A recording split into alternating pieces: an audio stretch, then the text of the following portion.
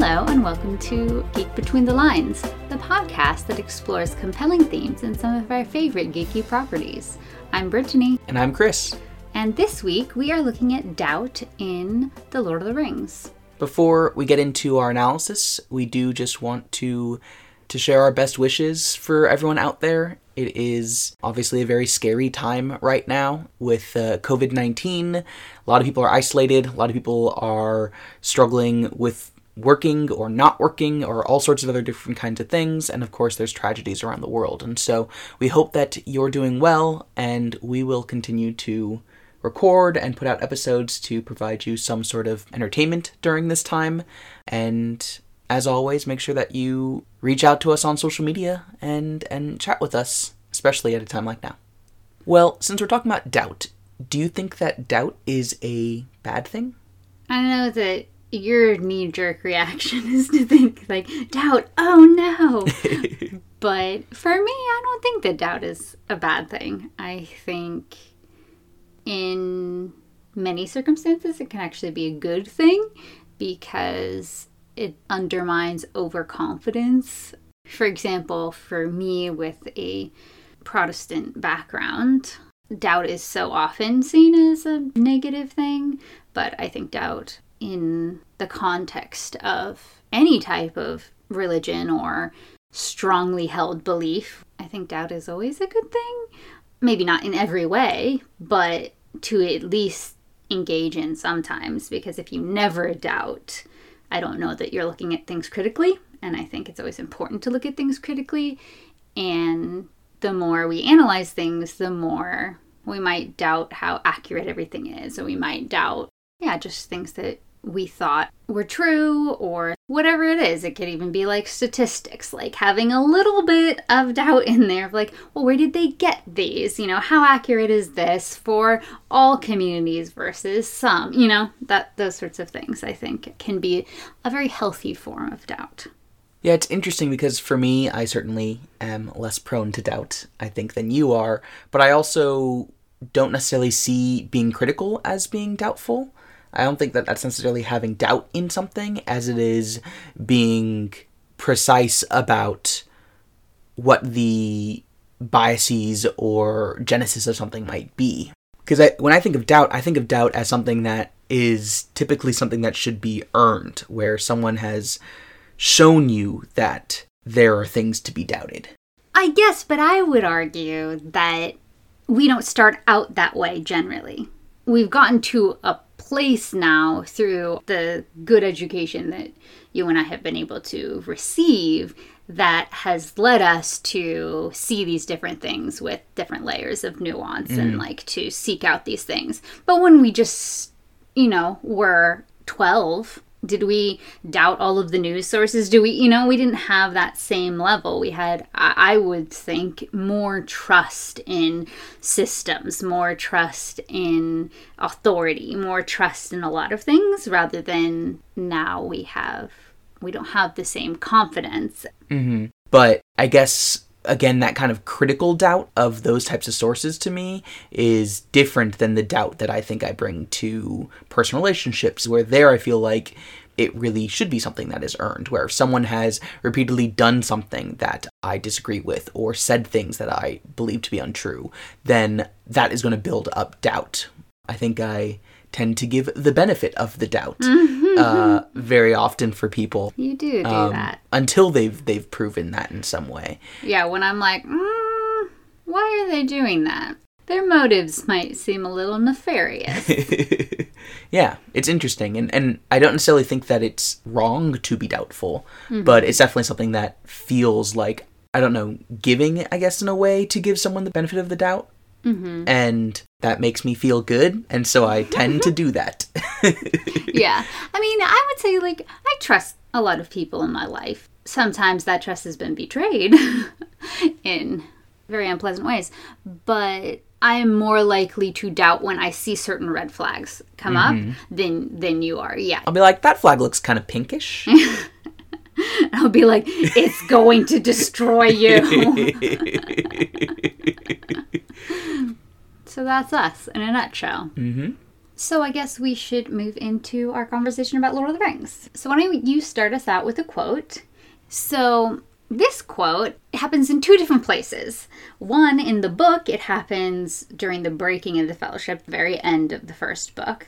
And in the movies, it happens when they are in the snow traveling up the mountain in the beginning of the second half, if you're watching the extended edition, which is the only thing you should be watching. Going through Caradhras. Yes. But this is a quote by Boromir. Is it not a strange fate that we should suffer so much fear and doubt for so small a thing? So small a thing. Okay, maybe I'm gonna get that. So small a thing. I like in the movie how it's like, such a little thing. And he says the second time. So small a thing. It's got an exclamation point. But so small a thing. Small was not in all caps. So small a thing. No, okay, nothing is in all caps. It's just so small a thing. So small a thing. Yeah. Anyways. Clearly we have been home too long together. So, yeah, I always liked this quote. Mm-hmm. I always liked how Sean Bean said it in the movie. Yeah, great delivery. Yeah, it was a great delivery. I think that's part of where Boromir, he thinks that they can use it, and he doesn't understand the great fear surrounding it. It is interesting when there is something that seems like it would be so manageable because it's so small, but it can have such a big effect. Yeah, absolutely. It's also interesting because in the adaptation, in the movies, they move it earlier to start setting a foundation for doubting Boromir. Mm-hmm. Because being able to see his perception of the ring as small and insignificant in these kinds of ways starts you to doubt his loyalty to Frodo or his ability to put aside his ambition and all these other kinds of things. And it pans over to Aragorn's hand that's on his sword, mm-hmm. And it's a great moment, to kind of sow that doubt of Boromir and to show that Aragorn, Frodo, and Gandalf are all feeling that doubt towards Boromir. Yeah. He cares not. True. Well, let's get into our analysis. What character did you bring? I, funnily enough, brought Boromir. Oh, fun. I know. So, I think he's an interesting character in general, but I think it's interesting that he's characterized by doubt basically from the first couple minutes of the council. And for this, I don't have maybe the greatest memory for how everything turned out in the book because it's much longer and there's a lot more characters involved, blah, blah, blah. So I'm going to be using a little bit more of the movie here. Mm-hmm. But the amazing meme that has spread around the world has come from this, one does not simply walk into Mordor and not with 10,000 men could you do this, right? Mm-hmm. And he, just from the very beginning, he's like, you can't destroy this in Mount Doom. Like, that's just not something you can do. It's impossible. There's all of the, there's evil that doesn't sleep. There's fumes that are poisonous. How do you think you can possibly do this? And it's right when, they're all there trying to be like, yeah, this is what we have to do. Let's gear up. Who's going to volunteer? And he's just like, you can't do it. You're all going to die. And I think that having him from the beginning kind of be characterized that way is really interesting. And it continues to be a part of his character, when they are basically have a bunch of snow collapsed on them. Mm-hmm. And he's like, this is going to be the death of the hobbits. Like so many obstacles that they come across, his first thing is to kind of doubt. And even when he's arguing with Frodo, when he tries to take the ring, he's like, you're going to take the ring to Sauron. Like, mm-hmm. He just is riddled with so much doubt. And he has such a hard time hoping in the success of the mission, in the success of Gondor to be able to protect themselves from the armies of Mordor. And I think just so much of it comes from his experience of being and of leading the Gondorian military, seeing them being constantly like beaten back again and again, and then seeing the numbers dwindle, and then, you know, humans and other races just not caring about it. And I think that that's probably where a lot of that doubt stemmed from.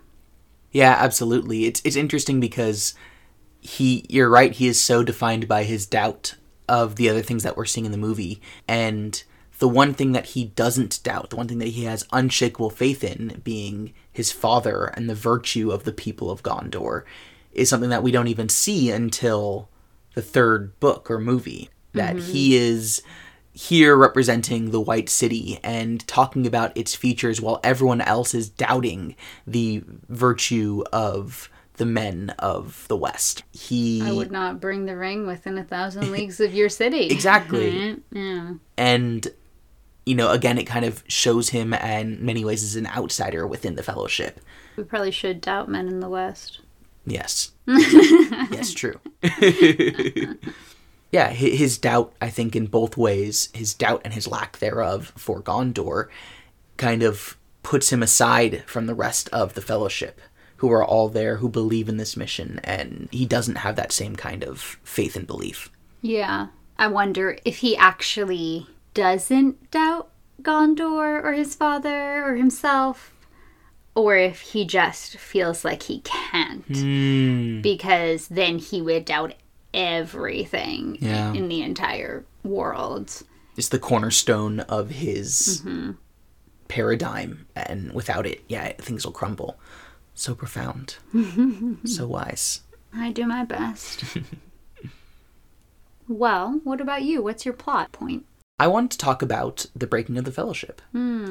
Because Frodo, throughout the Fellowship of the Ring, he doesn't exactly love the fact that he's taking on this journey, right? He does it because he has to. But not because he thinks that he's necessarily the most capable or the wisest or the most powerful or anything like that. He knows he's not. Exactly. Yeah. And he does this, and he knows that he's going to need help, which is why he requests a guide, and he gets the Fellowship to help him in this quest, although it is his quest. And so much of the latter half of the Fellowship of the Ring is about him slowly losing that trust in those who he's with. And I see myself in Frodo, you know, talking about how I like having faith in people. I like giving people the benefit of the doubt, and how hard it is for Frodo to know that the ring might lead to betrayals of those people that he's grown to trust. Yeah. And that his decision to leave, especially after Boromir has shown that this is the case, but, you know, he's not leaving, even intending to leave with Sam, nor Aragorn, or anyone else, that he thinks, this is the person who I can trust. It's that he doesn't want to have that trust betrayed by anyone, and so he has to go alone. And I think that is such a sad moment, and shows the strength of character that Frodo has. I don't know if I could make that same decision. Yeah. I don't know. I don't know if he's deciding to doubt or to have faith in his companions. Like, he's deciding that he cannot continue and trusting them, and maybe you could interpret it as read it as he is choosing to leave while he still has the faith or the trust that he has.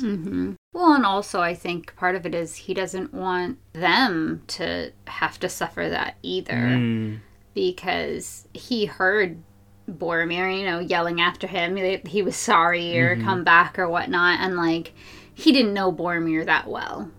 And so if it was Merry or Pippin or Gandalf that tried to take the ring from him, and he knew that a lot of these other people would be able to if they tried. And yeah, I think he probably did have faith in their character, that they wouldn't ever want to do that. Yeah, to see the ring eat away at those valiant, honorable, convicted people would be really difficult too. Yeah, absolutely. And so, yeah, I think that it's such an interesting moment and especially an interesting moment to have as the climax of a movie. This breaking of faith, this breaking of trust. I see doubt as really being, kind of cancerous for the Fellowship. After Lothlorien, when they start to think about, and he gets warned from Galadriel that he needs to be aware, and he's known from Gandalf from beforehand that he needs to worry about even internal issues, that the Fellowship cannot survive for the entirety of the mission. Mm-hmm. But the one person who, even though he himself doubts, proves to be loyal and proves to be trustworthy is Sam. Not to say that Sam could never be tempted. I mean, Frodo's ultimately tempted at the end of the series. I mean, Sam was tempted by his worldwide garden. Exactly, right? But he also has such an overflowing loyalty and love for Frodo that I don't think that makes him immune, but it does protect him in some ways. Mm-hmm, for sure. And I would never doubt Sam, because Sam's the best. You only wouldn't doubt Sam because you've seen him throughout the mission. Yes. I wouldn't doubt him because I saw the ending. Exactly. Wow. I admire your faith. Thank you. Well, what's your compelling question? So my question is, where in Lord of the Rings do you see one character having doubts, kind of in contrast to another character or multiple characters, like having confidence or belief in the same thing? Well, we talked about Boromir. Mm-hmm. Another one you could talk about is Saruman. Saruman does not have any confidence that they can stand against Sauron. That he says there's no defeating the army of Mordor, and so you have to join with them. And he ultimately makes the decision without talking to the rest of the White Council, without discussing with these people who are making this last-ditch effort. And whether they have faith that it will work or not, they know this is the only path forward. And that they have at least enough confidence in that it being the right thing to do, that they are going to go forward with it. And Saruman does not have that. Well, at least not in the movies, right? In the books, he was like, bring the ring to me. Right, yeah, he basically wanted to be the new Sauron. Yeah. But, yeah, definitely in the movies, like, nah, you can't fight this. Mm-hmm. So you might as well not die. Yeah. Yeah, for sure. So that's one. Looking at The Hobbit, you could think about Gandalf's confidence in Bilbo and Bilbo's lack thereof. That's true. Where Bilbo doesn't like people kind of patronizing him, but at the same time, he's also like, why am I here? It's a good question, Bilbo. I think because some deception happened. Yeah, basically. People thought you were the burglar. You knew you weren't, and y'all went along with it.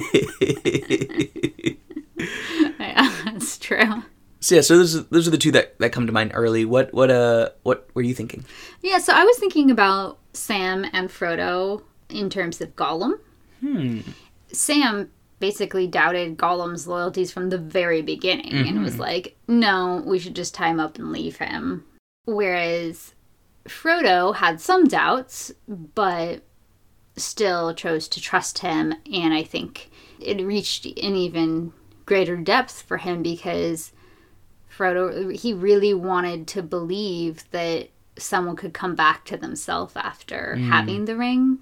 And so he chose to, and in some ways had to, not doubt Gollum because it's the only way he could not give up. But Sam was like, no, don't trust him. Don't do it. Mm-hmm.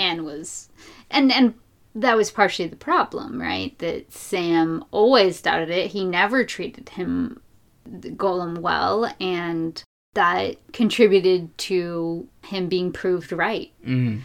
And I also was thinking about, and this is from the movies since Arwen isn't really even in the books besides appendices. Right. But Aragorn doubts his ability to not succumb to what he considered the weakness of his race or of his family line. And doubted his ability to be able to not turn to greed for power like his ancestors had. And Arwen just has this like unshakable confidence that he would face the same temptations and be able to defeat it. And slowly Aragorn is like, okay, I'll walk towards the ring and close his hand over it. Okay, I'll take the shards of Narsil that you've reforged, and okay, I guess I'll be king. So, and again, this is movie version, but yeah, they just had such a different perspective on him, which is kind of like you. You doubt yourself a lot of times, and I'm like, what, why? Oh, well, that's just because I'm awful. No. But book Aragorn, funnily enough, does agree to those things as well. He just does the same things all at Elrond's house while he's still in Rivendell. He gets the forged sword while he's in Rivendell, and he gets offered the ring by Frodo, and he says no thanks while in Rivendell. So he gets through it all much quicker. But he didn't seem to really doubt himself. He was always like, yeah, I will be king someday. It's just not the right time yet. Yeah, I saw, when I was looking for the quote for this week, I saw someone online mention that he never doubts his destiny in the books, though he does sometimes doubt his choices. And I think that's a really good way of putting it. So thanks to you, Tolkien forum poster, for saying that. But yeah, because he does, after Gandalf basically puts him in charge, there is some things where he's like, should I follow Frodo? Should I go after Merry and Pippin? Right? He's not sure. But that doesn't mean that he doubts his destiny as the king of Gondor and Elisar and all that stuff. Yeah, and kind of lastly, one that I was thinking was interesting is how Gollum trusts Frodo at the same time that Faramir did not. And that led to Gollum losing his faith in Frodo because he thought that Frodo betrayed him. Yeah. That's why you never have faith in anyone. Are you talking to me? I think you should be talking to yourself. That's true. Well, what about you? What is your compelling question? I wanted to know how you see the ring intersecting with doubt. That's interesting. I think we could definitely read it as affecting Boromir. And his feelings of doubt and like, no, the only option is to use this. That would be a really nice sly way for the ring to get what it wants. I do kind of wonder how the ring affected Gollum over time. He was exiled from his community, right? But that didn't mean he had to go into complete isolation. There would have been the potential that he could have gone to a different community. But, he basically just went into a cave and lived there in complete isolation. And, yeah, I would kind of wonder if the ring had something to do with, like, not wanting him to go into complete isolation, because that's not what it wants, but, like, fostering some seeds of, like, doubt and that he wouldn't trust other people.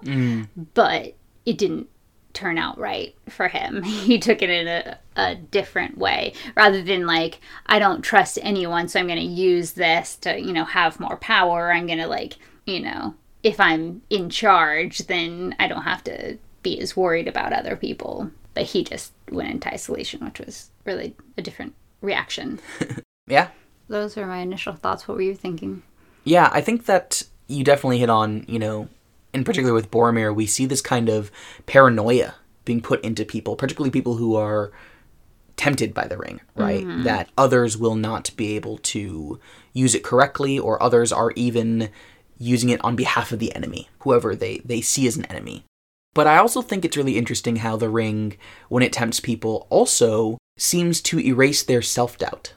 Because everyone from Galadriel thinking that she can become this terrible and beautiful queen of the world, to Sam having a world full of gardens, thinks that they can do anything. Yeah, exactly. Use that power and do anything. And they lose all kind of self-limitations.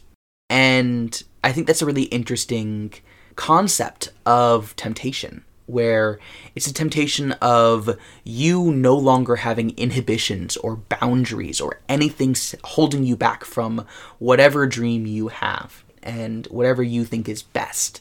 And you don't have to be limited by your lack of power, other people, anything else, right? The world is yours, essentially. Mm-hmm. And I can see that being very tempting, not only for those who are like Saruman or Sauron, who want to control everything and care about order and power, really, but also for those who are more benevolent, who have these dreams of justice and see so much injustice and know that that power could help them create more justice, even if they would themselves ultimately lead to terrible acts. So yeah, I think that's a really interesting form of temptation, is this kind of lack of doubt. As someone who, as you mentioned, sometimes doubts themselves, I can imagine that being highly tempting and freeing in these really interesting ways. For sure. Yeah. And I think it's also interesting that, like, it also shows the wisdom of certain characters when they aren't seduced by that. So you have Faramir, who, no, he always has the doubt of the ring, and he always has maybe the doubt of himself. And I think Gandalf also, he's like, no, like, I would want to do something good with this, but through me, it would wield the power terrible for the world. And also, you know, I think maybe Frodo has some of that too. Movie Frodo, they did have doubt Sam. Mm-hmm. Book Frodo never doubted Sam. Why would you? Yeah. Book Frodo was less affected by the ring. But up until that very last moment at the gates of Mount Doom, he always had his mission set on destroying the ring, despite all of the temptation to abandon the mission, to try to use the ring when the odds look very slim. And yeah, up until that last moment, he always was like, nah, we can't use this, we have to destroy it. So yes, there are some wise characters and there are others that are a little more susceptible. Yeah. And then your favorite Tom Bombadil. Oh, he already doesn't have any doubts, so there's no temptation for him to lose any doubts, because he's fine. He has all the confidence in the world. Yeah, he's Tom Bombadilio. Oh no. Well, what's your missed opportunity? So my missed opportunity is that I really would have liked to have seen Gandalf doubt his own judgments for at least a while after having been betrayed by Saruman. Because he trusted him and he went and he told him everything, you know? And they could have gotten so much farther along if he hadn't done that. And who knows, maybe Boromir wouldn't have even died. You know, there all sorts of things could have been different. So yeah, I would have really liked to have seen him doubt his own judgments sometimes because of that really emotionally scarring occurrence that also had really severe consequences for everyone involved. Yeah, absolutely. Yeah, that'd be really, really interesting. What about you? My missed opportunity is actually kind of going back to our discussion about people not having faith in humans anymore. The idea of the people of Gondor being inherently unable to utilize the ring in just ways or wise ways. That the people, the men of the world, in Elrond's words, have failed, right? They've grown weak and they are no longer to be trusted, especially after Isildur's betrayal thousands of years prior. And so I think that it's really interesting to see that, but I would love to have seen more of how this type of doubt of entire communities and cultures and societies is created and maintained. Mm-hmm. And we also see a bit more of that with the dwarves. You see a lot of it with the races of humans, We don't see, I think, enough of it with the elves, frankly, because, especially in the movies, elves are just perfect in frustrating ways. But, yeah, I think it'd be really interesting to see these kinds of, in a time of turmoil, when awful things happen more and more commonly, how that leads to disappointment and doubt in other communities, and feelings of isolation or betrayal or whatever else it might be. For sure, I think, yeah, maybe that'll be my takeaway, that seeing Elrond's reaction because of one instance with one man doing the wrong thing, and that clouding his perception of that entire race. That's something that happens all the time in our world, right? One thing happens that you don't like, or that, could be violent or abrasive or whatever it is from someone from a different culture or a different race. And suddenly, everyone from that culture or race, you doubt all of them because of that, which is just ridiculous. It isn't logical, and it's obviously, just turns into this big prejudice.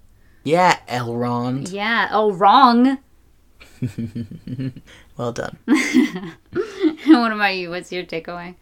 I think my takeaway is that humility is so important in, I think, Tolkien's perception, in his creation. Because, the people who are able to resist temptation and ultimately to help destroy the ring are those who are not arrogant or overconfident, who are able to resist temptation of taking power because they know what's best. They inherently understand that they may not always know what's best, and absolute power in anyone's hands is not going to be just. What if it's in my hands? I knew you'd say that. So I think it's interesting to kind of see self-doubt in some ways being virtuous when it's done in a wise way for characters in Lord of the Rings. Well, interesting. Maybe I would reframe it to be, maybe humility is the counter to both overconfidence and self-doubt. Oh. See, this is why I should have all the power. Isn't that Aristotelian virtues, where all the virtues are perfect mediums between two extremes? That sounds right. Yeah, so humility is the perfect medium, the virtue between the extremes of self-doubt and overconfidence. Yeah, because self-doubt, you can doubt yourself in ways that you shouldn't be doubting yourself, because it's not a real reflection of a person's capabilities or intentions or any of that. Whereas humility it's knowing both the things that you do well at and the things that are challenges for you, and operating in the world with the knowledge of those things. That's great. I love that. Oh, yay. All right. Well, why don't you bring up what we talk about next week? Okay, so next week we are going to be going back to the Hunger Games. Hooray. We are going to look through the theme of passion. Great. Steamy. I mean, it could be that way, or it could also just be like, I'm passionate about baking. Yeah, his art. Mm-hmm. All right, well, let's not get into it yet. Okay. We'll get there next week. Thank you very much for listening to this week's episode of Geek Between the Lines. As always, you can find us online by searching for Geek Between the Lines on Facebook, Instagram, Pinterest, or Twitter. Or you can go to our website at bit.ly/geekbetweenthelines. You can also find us on Patreon by going to patreon.com/geekbetweenthelines. It's never a bad time to support your free entertainment during a time when we're losing income. Absolutely. Yep. It's also a great time to support Kimberly Teo Pastel at Lacelet, who designed our logo. You can find her designs at lacelet.com or searching for Lacelet on Facebook or Instagram. It's a great time to send a letter to those who you love, and I'm sure they'd love to get it. So buy a card from Lacelet. Thanks again for listening, and we'll see you next week. Until then, geek out!